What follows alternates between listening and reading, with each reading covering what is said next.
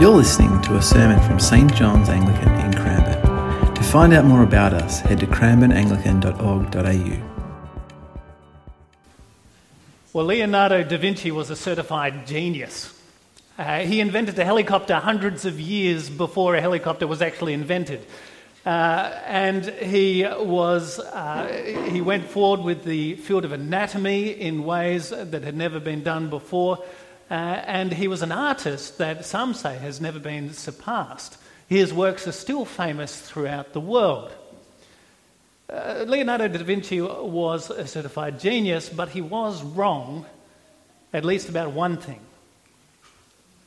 That is, it's not working.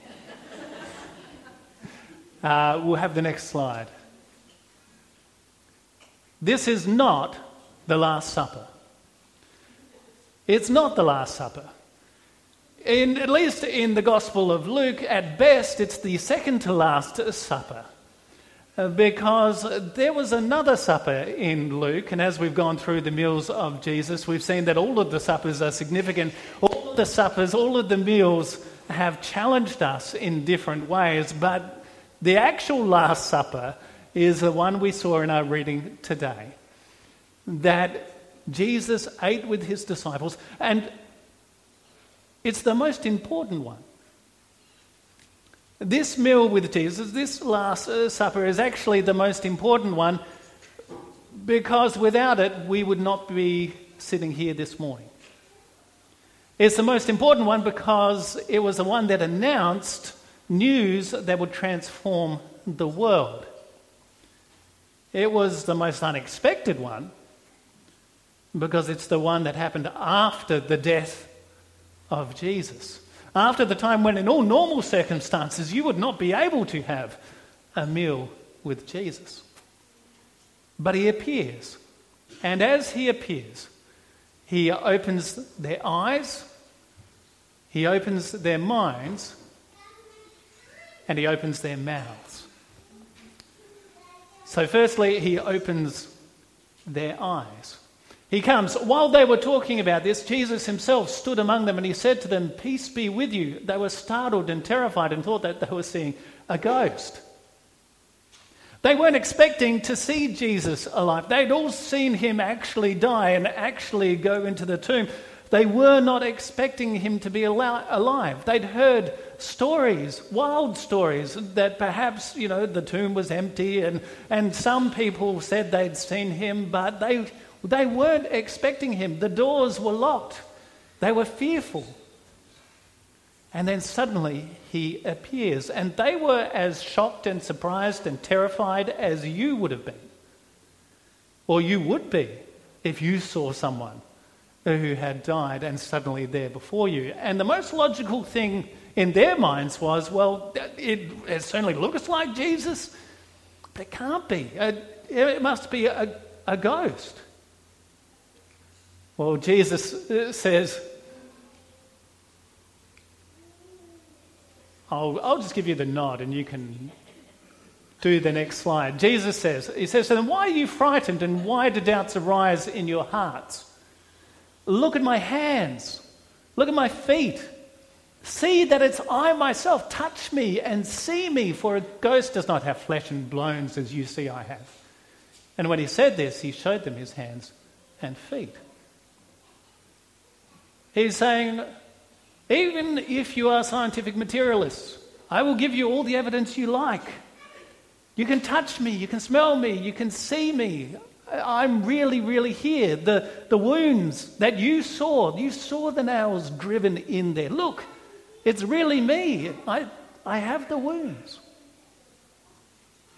While I was writing this sermon, I wrote a sentence. I wrote in, "Jesus is alive." And for some reason, the Word document that I was working on, it highlighted alive. And so I clicked on the highlighter, and this is what came up, if we can have the next slide. Jesus is alive. Can you see that? My computer says, double check if this is correct. Double check if this is correct. My computer itself has trouble with Jesus being alive at this point. double check if this is correct. Well, Jesus says, look, if you want to double check that this is correct, give me some broiled fish.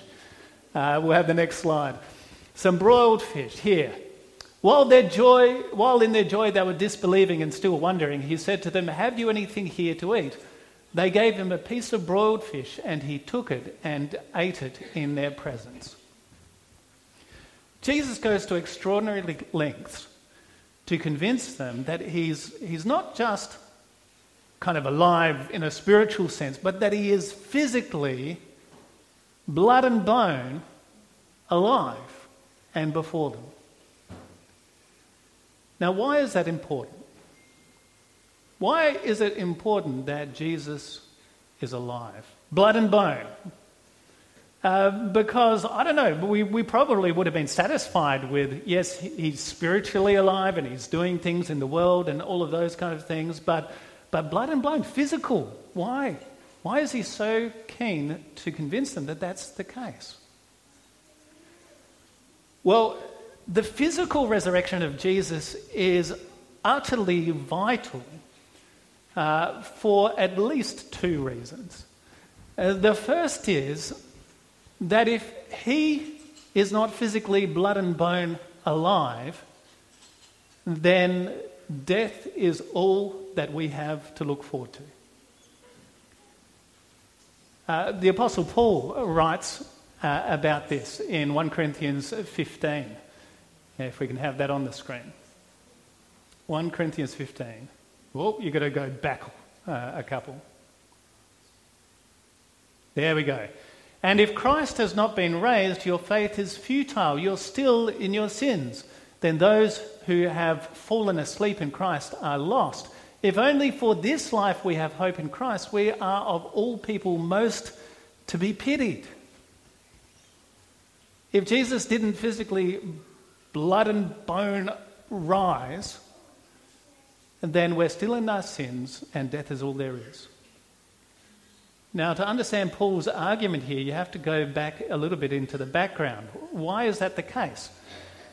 Well, we know from Genesis chapter 3, that the reason why death is in the world at all is because we rebelled against God. We said, I do not want to love you with all my heart, mind, soul, and strength, and I will not love my neighbour as myself. I want to live with me at the centre of my world. We've said no to God, and because of that, there's a judgment that's come into the world, and that judgment is death.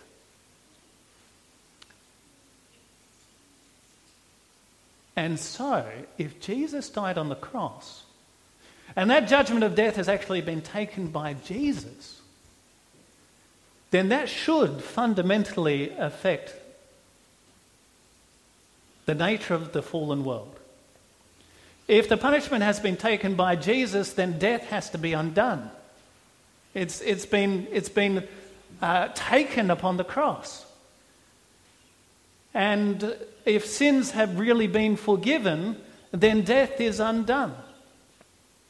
And so the only way you can know that sins have actually been forgiven is if you see that death is being undone.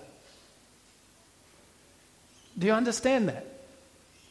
Jesus being alive, body and blown, flesh and blood, says that sin has been dealt with. And so death is done.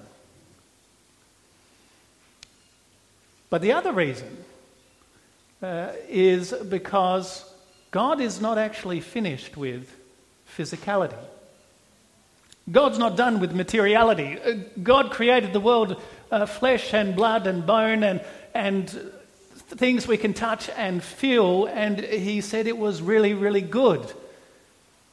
Do you know heaven in the Bible, it's never described as a kind of spiritual realm, a disembodied kind of realm. That's a Greek thought. It's actually the common understanding of that most Australians probably have of heaven, but it's never described like that in the Bible. The Bible talks about heaven being a resurrected flesh and blood physical world, new creation that God is bringing all things to.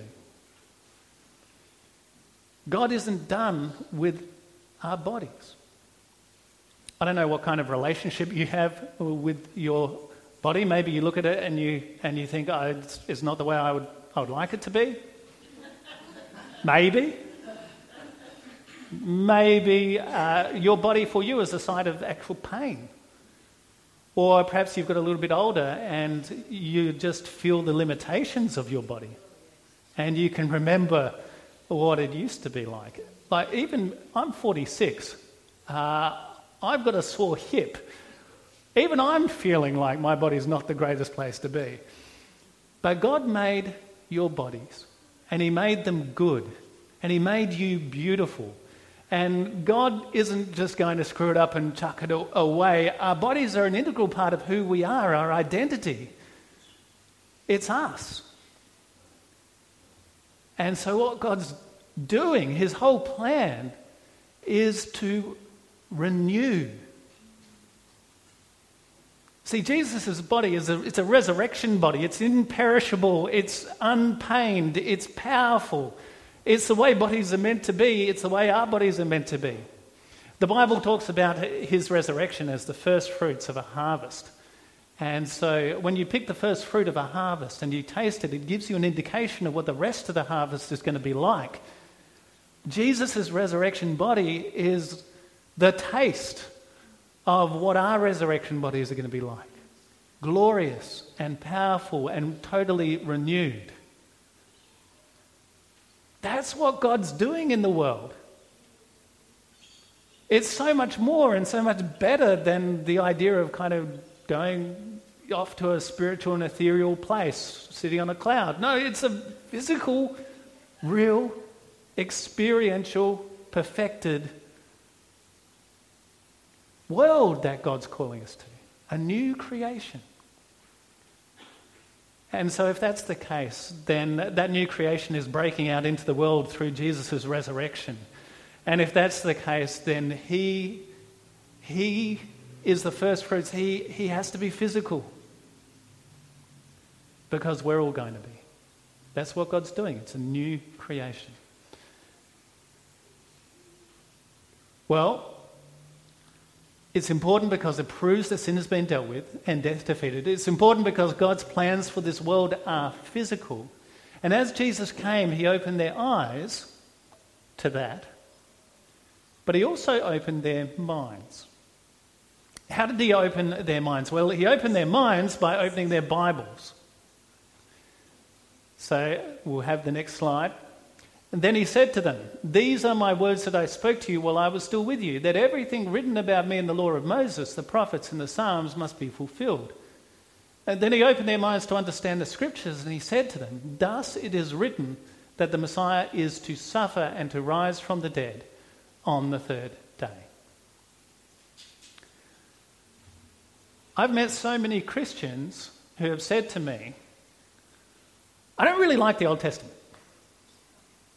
I kind of like the New Testament because that's all about grace. The Old Testament's all about law. I like the New Testament because it's all about love, and the Old Testament seems to be all about wrath. I like the New Testament because actually there's a nice God in the New Testament, and it seems to be there's a horrible God in the Old Testament." And while you may not think that so boldly as that, I wonder if kind of subconsciously people can tend to head towards the New Testament and away from the Old Testament. And, on one level, that's great because it's got Jesus in it and it's wonderful. But did you know the Old Testament has the gospel? Did you know the Old Testament's actually all about Jesus? Jesus is in the Old Testament and it's wonderful. Jesus, just before this passage, goes along the Emmaus Road, and I think He would have taken the entire trip to take the two disciples who He appeared to through all of the Old Testament. And I wish they'd written it down. That Bible study would have been amazing. But it's all through the Old Testament. So Genesis 3, in the garden, right at the beginning, God says to Satan, "I will put enmity between you and the woman, and between your offspring and hers. He, that is the long-awaited one, who will set things right and reverse the curse, He will strike your head. He'll have victory over Satan, and you will strike his heel. In that victory, he'll be struck down. Does it seem familiar at all? It's talking about the cross. Psalm 22, they've pierced my hands and feet. They divide my garments among them and cast lots for my clothing. It's a clear prediction of the cross, isn't it? Isaiah 52 and 53 are some of the most amazing words I think ever written in history, because they go into such integral detail about Jesus' death and his burial. In the Old Testament, 700 years before, Isaiah 52 and 53. Psalm 16 verse 9, therefore my heart is glad and my tongue rejoices, my body also will rest secure, because you will not abandon me to the grave, nor will you let your Holy One see decay. It's a resurrection promise. You might remember the story of Abraham and Isaac. God says to Abraham, sacrifice your firstborn son. It's a fascinating story, a really interesting story. But he trusts God. Perhaps he trusts that God can raise him from the dead. He takes Isaac up onto the hill. He's just about to kill him. And the angel says, stop, don't do it. And God provides the ram in his place. And of course, ultimately provides his own firstborn son. It's a death and resurrection promise. In Hebrews, it's talked about in those terms, that Isaac was raised back to life in that story. Ezekiel 37. Ezekiel's in the valley of dry bones, and God physically resurrects all these bones and says, it's a great picture, it's a wonderful picture of what I'm going to do for the whole of Israel, for all of my people. It's a resurrection promise. In fact, you can go to almost anywhere in the Old Testament and you'll be able to find Jesus there. In fact, the whole shape of the Old Testament, it is slavery and exodus. It is exile, it is return. It is death, it's resurrection. It's God's promise for a whole new life. All the way through the Old Testament. You know, it's not particularly new that people have thought, the Old Testament, I don't think I'll bother with that. One of the earliest heresies in church history was by a guy called Marcion. He was in the late 1st century, so really, really early on. And he decided he didn't like all the Old Testament stuff, and he didn't like any of the bits of the Bible that talked about God's judgment, so he got rid of them as well. And what he ended up with was a very abbreviated version of Luke and some of Paul's letters. But not all of the letters, as it were. Excised and edited parts of Paul's letters. Do you know, if you take out the Old Testament and then you take about all the references to the Old Testament that's in the New Testament, you have hardly anything left. There's hardly anything there. God had told his plan for the renewed creation in the pages of the Old Testament down through the centuries, and he did it publicly. And Jesus had told the disciples that he was going to die and rise again, and he did it clearly before the event. And he did it, it says in John, he did it so that when it happened, you would be able to believe. It's in the Old Testament. It's all the way through. Brothers and sisters, you need to read your Old Testaments. And sometimes it can be a little bit hard to know where to start with the Old Testament. Can I say, just start today reading Isaiah 52 and 53. Isaiah 52 and 53, read it through, have in the mind what happened on the cross. You might even want to read the events of the cross in Luke 22 and 23 first, and then read Isaiah 52 and 53. And if you've never read that, it'll blow your mind. Have a look.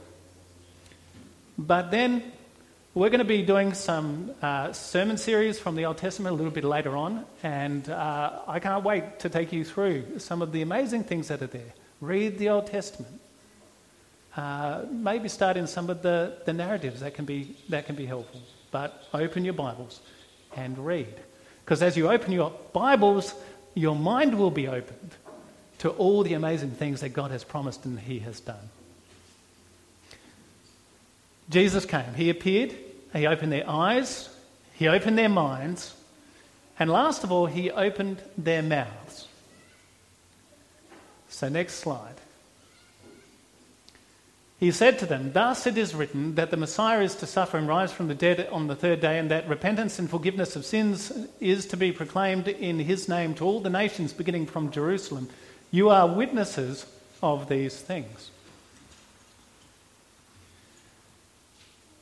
One of the main reasons that Jesus appeared to them that night was so that not only they could know and they could have the joy of knowing their friend and Saviour alive, but so that the world could know that he is alive. And so Jesus commissions them. And what is their mission? What do they have to do? It is to proclaim that the Messiah did suffer and rise from the dead on the third day, and therefore repentance and forgiveness of sins is possible. The resurrection of Jesus is not just about his new life, it's about our new life. It means that we can be forgiven. All the dark and all the wrong and all the hurts and all the pains and all the things that I've done and all the shame that you might carry has been dealt with. It's been taken away. And a new heart and a new life is born as you trust in him, as you believe in him, as you follow him. And if that's true, then it's a matter of life and death that the world knows that he's alive. It's utterly vital. It's vital that we know it personally, but it's utterly vital that the rest of the world knows it too, because the rest of the world needs forgiveness, and the rest of the world needs to know that there is life that is eternal and that death is not the dark full stop of life. That there is an eternal hope that is ours and can be theirs if they would come to him, repent. That is, say sorry, turn your life around back towards God, towards loving him with all our heart, mind, soul and strength, and loving each other, our neighbours as ourselves. And because forgiveness is in Jesus' death and resurrection. He opened their eyes, he opened their minds, he opened their mouths, and our mouths need to be open. That's the mission of our church. To glorify God, to grow to maturity in Christ, to go and tell the gospel in the power of the Holy Spirit. Well, let's do that all the more. Would you tell? You might sit there and think, I don't know how to say, I don't know how to talk. Well, neither did the first followers of Jesus. And that's why Jesus then said this, "And see, I'm sending upon you what my Father promised, so stay here in the city until you have been clothed with power from on high." They needed the Holy Spirit of God, God's Spirit, to come. And I tell you, if you believe in and trust in the Lord Jesus Christ and you have the Holy Spirit, and if you're worried about telling other people about Jesus and his resurrection, try this. Pray before you go and ask that God's Spirit will give you the words to say. And it doesn't just happen automatically. You do actually have to have the courage to open your mouth and start talking. But you will be amazed at how God brings the words and God uses those words powerfully in the lives of people who hear. Test it out. Because we have God's Spirit. We have the life that we have through the Lord Jesus Christ and his resurrection. We have the Old Testament and the Scriptures that tell us all of him and God's marvellous plan.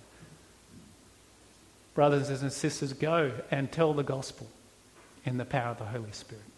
Let's pray.